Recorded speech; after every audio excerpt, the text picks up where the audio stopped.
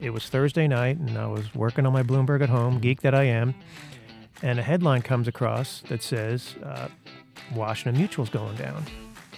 And I'm thinking, this is a Thursday night. They never do this on Thursday. They always do this on Fridays. Right. So they can take the weekend and then let everybody know on Monday. And then it dawned on me, oh shoot, we're next. From LPL Financial, welcome to Market Signals. I'm John Lynch. And I'm Ryan Dietrich. Welcome to the latest edition of LPL Market Signals. I'll be your host today, Ryan Dietrich, and John Lynch, Chief Investment Strategist. I'm the Senior Market Strategist here at LPL. And John, it's the 10-year anniversary of really, probably you could argue, the worst week of the financial crisis. Lehman Brothers went under. We've got a lot of fun stories. Welcome. Thank you, Ryan. I appreciate it. I can't believe it's been 10 years. I think of my career. 1987 was the first big one. Oh, wow. We had, some challenges throughout the 90s, and then the big one again in 2000, 2001, and then certainly 2007, 2008. I cannot believe it's been a decade since. Time does fly, doesn't it? When you're having fun. That's right. So, here's a little summary, John, what we're going to go over today, just so everyone knows. We're going to start off with kind of what happened 10 years ago, what led up to it, what were some of those major events that got us in really the trouble that we had exactly 10 years ago this week. We're also going to look, John, I know you've got some great stories and events and experiences that you had 10 years ago, and go through a couple of those major... Too many of them. Well, we're just going to pick three then. How's that sound?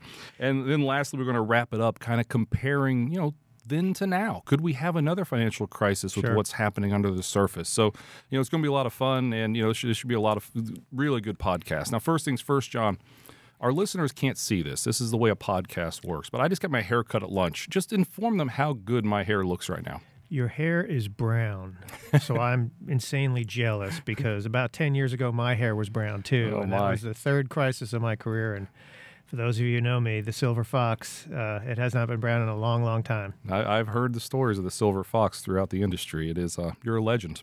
So in my own mind. That's right. So, okay, let's get started, John. So 10 years ago, there were some warning signs ahead of September 2008 when Lehman Brothers went under. What, in your opinion, do you think were kind of those, looking back, it's so obvious, obviously, but what do you think some of those major warning signs were that got us into trouble and really led to, 55% drop in stocks over, from peak to trough there? Well, you say 10 years ago. I think the warning signs were beyond that, longer than that. I think about when I moved to Charlotte from New York in 1996, I can remember speaking to a neighbor a year or two later, and he said that he got zero down financing. And I can remember being stunned.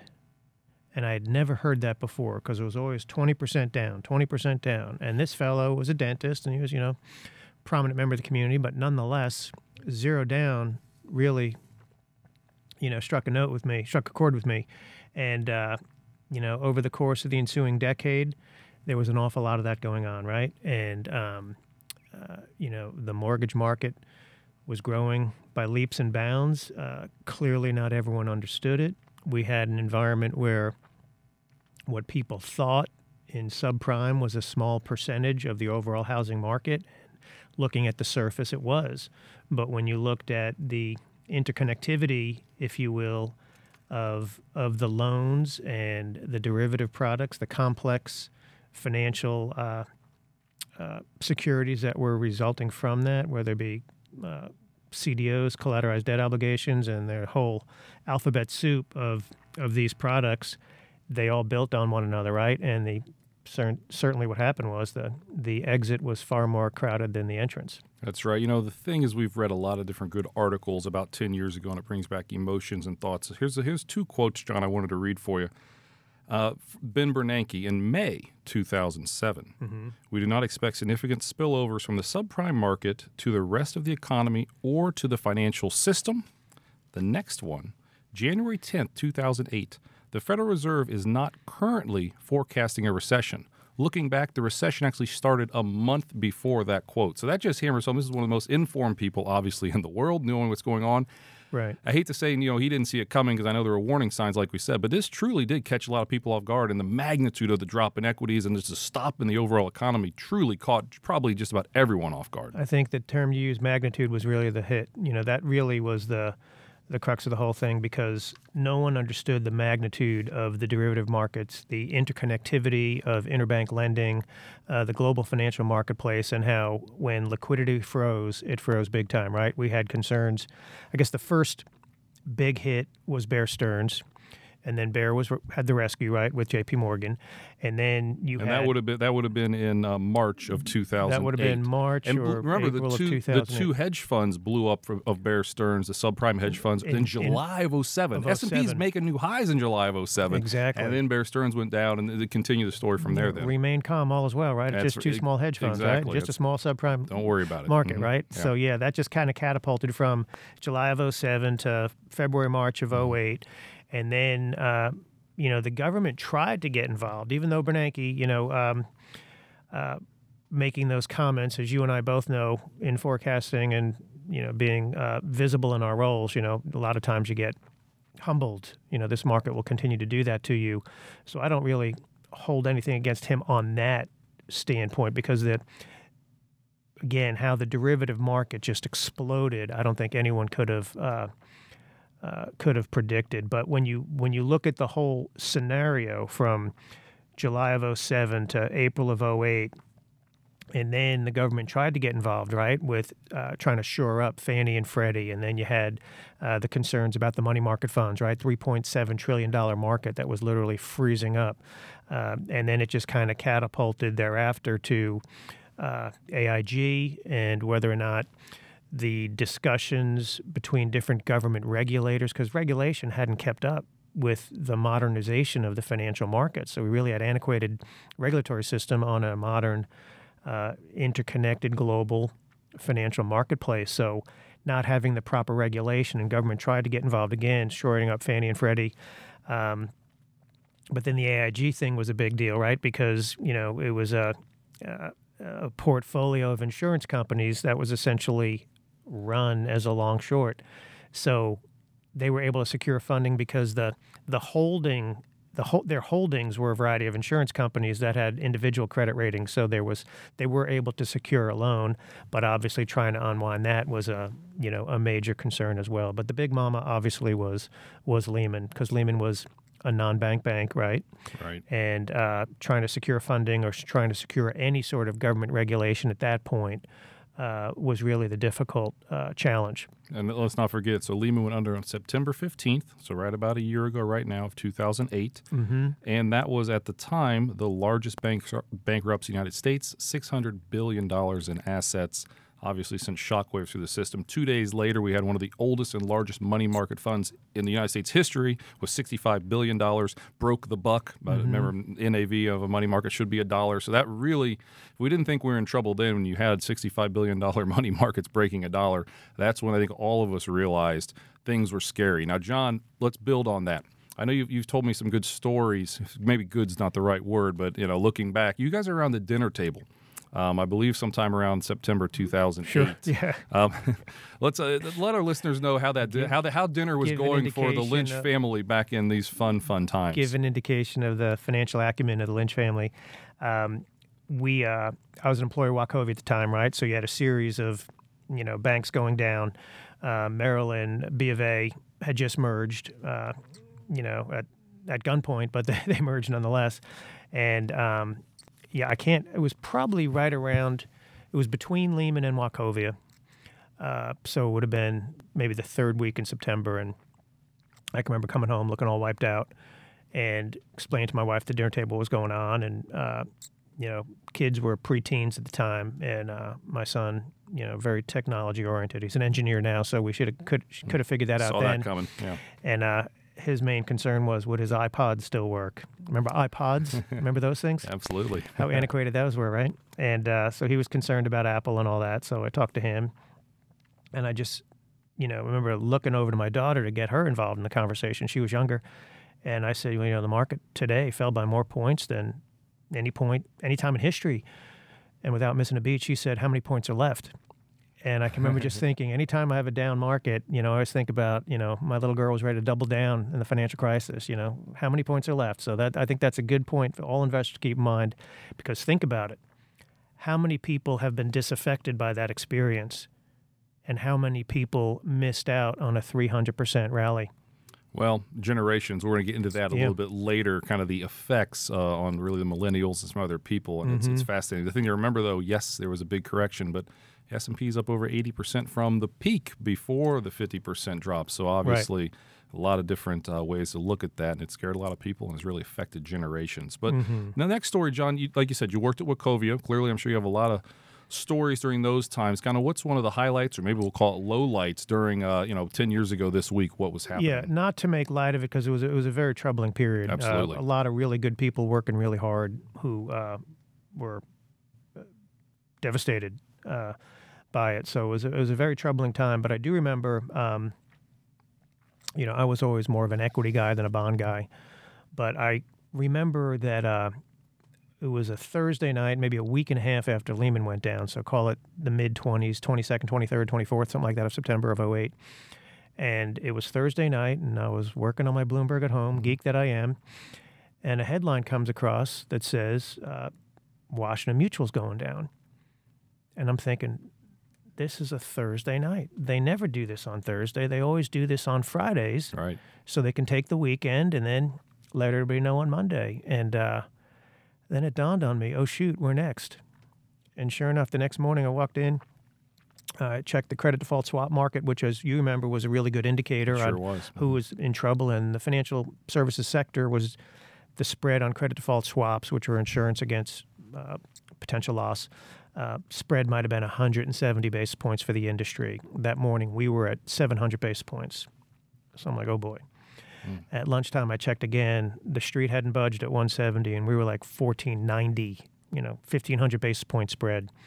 So I can remember walking through. It was a sunny day. We had this huge atrium. It was a late summer day, so I'm sure people were taking a 90-minute lunch. And I can remember walking through that atrium thinking to myself, like the meanest, most surly bond guy out there, you have no idea how screwed we are. I mean, there literally was a silent run going on the bank, and, essentially no one knew. So that was an experience that I remember it like it was yesterday. Wow. Well, let's hope an experience that we don't ever experience Absolutely. the rest of this lifetime. Absolutely. So a third story, John, and I guess the final story, experience that you had during this time, you do like you do now with LPL. You get to go on TV. I believe you were bumped by someone at this time. Yeah. Who was this? Who was this guy that dared step in front of the Silver Fox before he was going to go on CNBC? And actually, he had worse hair than I did. It was Treasury Secretary Henry Paulson. Yeah, he was probably pulling it out. That's right. But, yeah. I was on. It was the day TARP was voted down, so it was, I guess 2 Fridays after Lehman, and the initial vote on TARP, the $700 billion bailout package, was voted down. So I think the market had, at that time, the Dow was up 1,000, down 1,000, one of those type of really violent moves in the market. And it was a Friday afternoon. It was like 4:15. I was in our studio, and we're on a commercial break. And I can remember talking to Maria Bartiromo at CNBC on the commercial break, and we're both thinking, oh, well, this is unbelievable, isn't it? I don't know. What do you think? I don't know. And producer gets on and says, John, I need you to hold on for 10 minutes. I'm like, okay, that's fine. What's up? And they said, Treasury Secretary is coming on. So I said, okay, I'm not going to be a diva. I will let, Henry Paulson go before me. And they said, good, because we want you to critique what he had to say.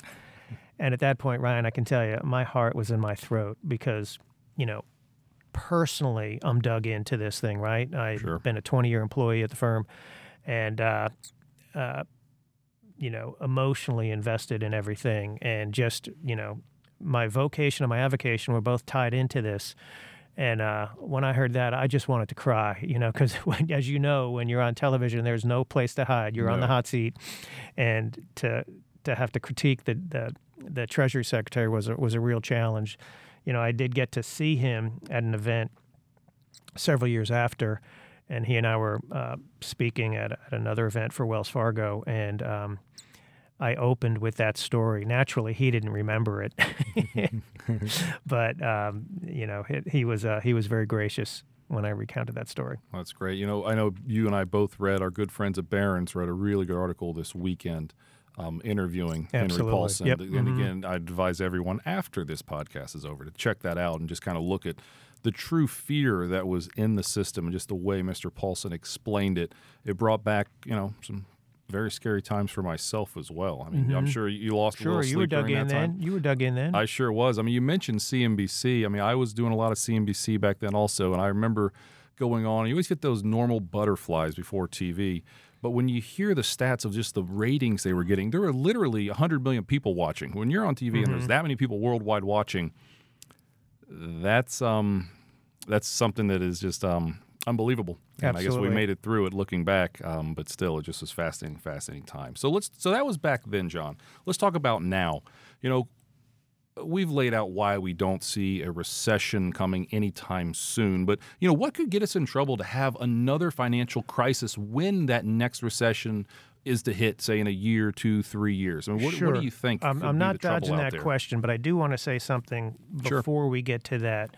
You know, I think the key to successful long-term investing is really to make sure you invest in companies or invest in an economy or invest in a society that exhibits traits where they can adapt, where they can recover, where they can innovate, and then they can find a way to grow again. So we think about adaptability, recovery, innovation, and growth. That's something I've really harped on over the last 30 years or so of my career. And I think 10 years ago was a great example, right? Because I mentioned earlier we had integrated regulatory systems and oversight on a very modernized global financial marketplace. So some would argue we went too far. We pulled some back on some of that. But nonetheless, we have arrived at a place where regulation is more consistent with globalization, if you will. You know, Ben Bernanke, former chair of the Fed, you know, had those two forecasts, which many people have referred to. But Ben Bernanke, if we did not have Ben Bernanke, I don't think we would have come through this. I mean, the combination of President Bush and Henry Paulson, Timothy Geithner at the New York Fed, as well as Ben Bernanke, the way those four worked together. And Minneapolis Fed Chair Neil Kashkari was working with Henry Paulson at Treasury at the time also. And the innovative policies that they enacted through quantitative easing, through what was the Operation Twist, where they would take maturing longer-term securities and shorter-term securities and reinvest them on the long term, essentially refinancing U.S. debt. Can be argued it was kicking the can down the road, but it did prevent a calamitous fall into the abyss. So, you know, we have to give them credit. It was innovative, it was controversial, but nonetheless, you know, we're still standing a decade later, and I think that's very important. Exactly. To your question about what could happen now going forward, first off, I don't see the leverage in the system that we had back then. You know, we had leveraged excesses that enabled the economy to grow at 5% and 6% in 2006, 2007. Those leveraged excesses became leveraged risks, and that pulled the economy down by 5 or 6% in 08 and the first half of 09. You know, if companies were levered, I don't know, 35 or 40 to 1 back then, maybe it's 8 to 10 to 1 now. So we have less leverage. There is some concern about companies that have used leverage to buy back shares or to pay yield because they could, because that was kind of you never want to say it's different this time when the world's leading central banks artificially suppress the short end of the curve, and all companies have equal access to low and an invariable cost of capital. You know, that was really the game they were playing then. Now that we have you know, new regulation, new tax incentives for investment, I think you're starting to see less buyback. You're starting to see less focus on balance sheet repair and stuff like that. And you're starting to see companies, particularly with the immediate expensing provisions of the most recent tax cut, you're seeing companies go out and attain new market share as opposed to simply maintaining existing share. That's right. And you look at just the recent earnings, we've seen definitely a pickup in CapEx. We've saw a really strong productivity number recently. So those are some things we haven't seen for a while that are finally starting to kick into gear. And yes, this is a 9-year economic cycle. Yes, it's the second oldest since World War II. But those are things that do suggest that we could definitely have potentially years left of growth. You know, one thing I wanted to point out, John, kind of you mentioned kind of what happened and stocks were down. One thing that always fascinated me, the S&P was down about 38% in 2008 for the year. 20-year Treasury bonds were up about 34% for the year. So, yes, your equities were down significantly, but it's kind of if you have a 60-40 portfolio, I'm sorry, I don't have the numbers off the top of my head, but yeah, you're not down 38%. You have, the bonds, the fixed income part really did well there, and fixed income in general. And, let's talk about, for investors now, should we have another major market correction?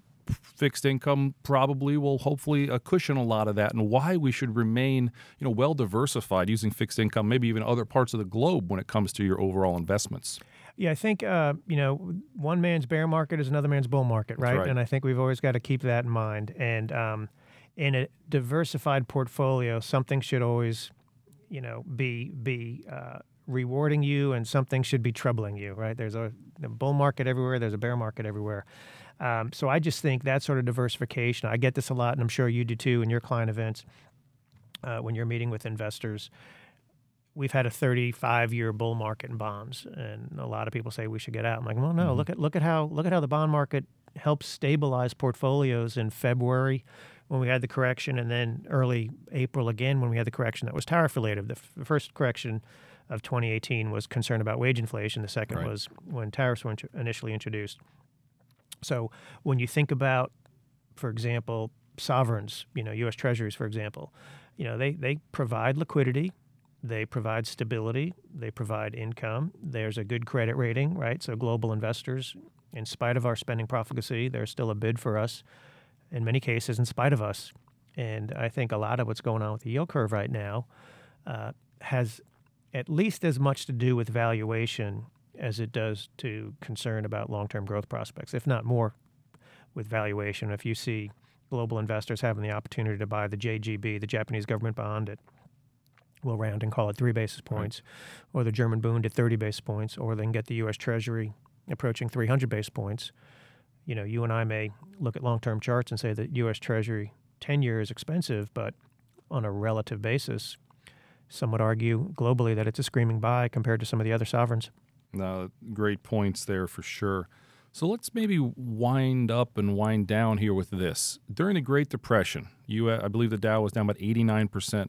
A generation of investors simply didn't trust stocks anymore. Right. Clearly, with the 50% corrections in early 2000 and the financial crisis, we have what it feels like another generation, specifically the millennials, who saw their parents go through it the first time. They kind of just got out of college, couldn't get a job, 10 years ago, and they're dealing with it now. And there are two fascinating stats I want to mention. Then, John, I want your opinion kind of on lost generations with investments and what it really means. But in 2007, 65% of all in the U.S., 65% of all people owned a stock. It's only 55% now, with the S&P up 80% from the 2007 peak.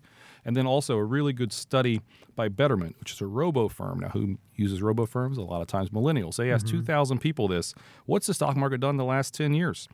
48% thought there had been no gain.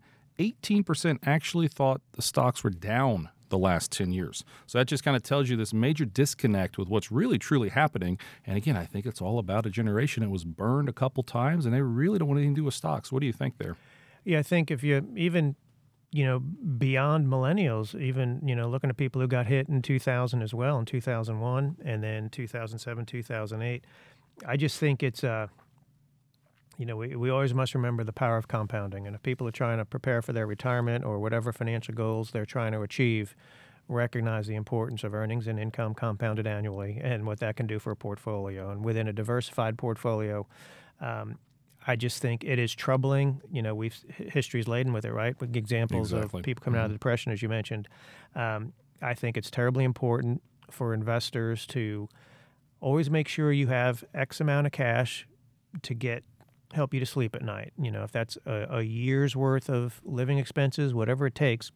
But upon that, achieving that number, I think it's a big mistake not to be investing simply because the power of compounding. And as if rates are headed in a different direction in the last 35 years, as we suspect, if inflation's heading in a different direction, as we suspect over the next 35 years, now is the time to build a diversified portfolio. Again, to help meet those retirement needs and other needs, that college, buying a house, all those things for the most critical parts of, an investor's future. Well, that's great stuff, John. I think I'm going to wrap it up now, and I'll let you close out. But I just want to say I appreciated the last 25 minutes getting to talk with you today about your experiences. Obviously, for our listeners, hopefully you got a lot out of it because cycles happen. Psychology and investment is always the same. These lessons that hopefully John has shared with us today are things that you can put just store away and be aware of that. There's going to be another crisis. There's going to be another bear market. And there's always an opportunity when that happens. So, John, thank you very much, and you can take us home. Thank you, Ryan. I love your new bumper sticker for LPL Research. Cycles happen. That's right. That's something we should keep in mind because, how do you adapt, how do you recover, how do you innovate, and how do you grow? It really takes those 4 steps over the course of a cycle to end up being successful. So thank you. I enjoyed it. And yes, we'll be on the lookout for all our investors on things we may see may go wrong, and we'll continue to emphasize what we think will be going right. So thank you very much. Thanks, everybody. Well, that's it for this episode. Join us next week when we'll continue to analyze and discuss market signals. Stay connected by following us on Twitter @LPL or @LPL Research. LPL Market Signals is presented and produced by LPL Financial. I'm John Lynch. And I'm Ryan Dietrich. Thanks, everyone. The opinions voiced in this podcast are for general information only and are not intended to provide or to construed as providing specific investment advice or recommendations for any individual security. Any economic forecast set forth in this podcast may not develop as predicted, and there can be no guarantee the strategies promoted will be successful. All performance reference is historical and is no guarantee of future results. Investing involves risks, including potential loss of principal. No investment strategy or risk management technique can guarantee return or eliminate risk in all market environments. All information referenced in the podcast is believed to be from reliable sources. However, we make no representation as to its completeness or accuracy. This research material was prepared by LPL Financial, LLC, securities and advisory services offered through LPL Financial, a registered investment advisor, member FINRA, and SIPC. To the extent you are receiving investment advice from a separately registered independent investment advisor, please note that LPL Financial is not an affiliate of and makes no representation with respect to such entity. The investment products sold through LPL Financial are not insured deposits and are not FDIC, NCUA insured. These products are not bank credit union obligations and are not endorsed, recommended, or guaranteed by any bank, credit union, or any government agency. The value of this investment may fluctuate. The return on the investment is not guaranteed and loss of principal is possible.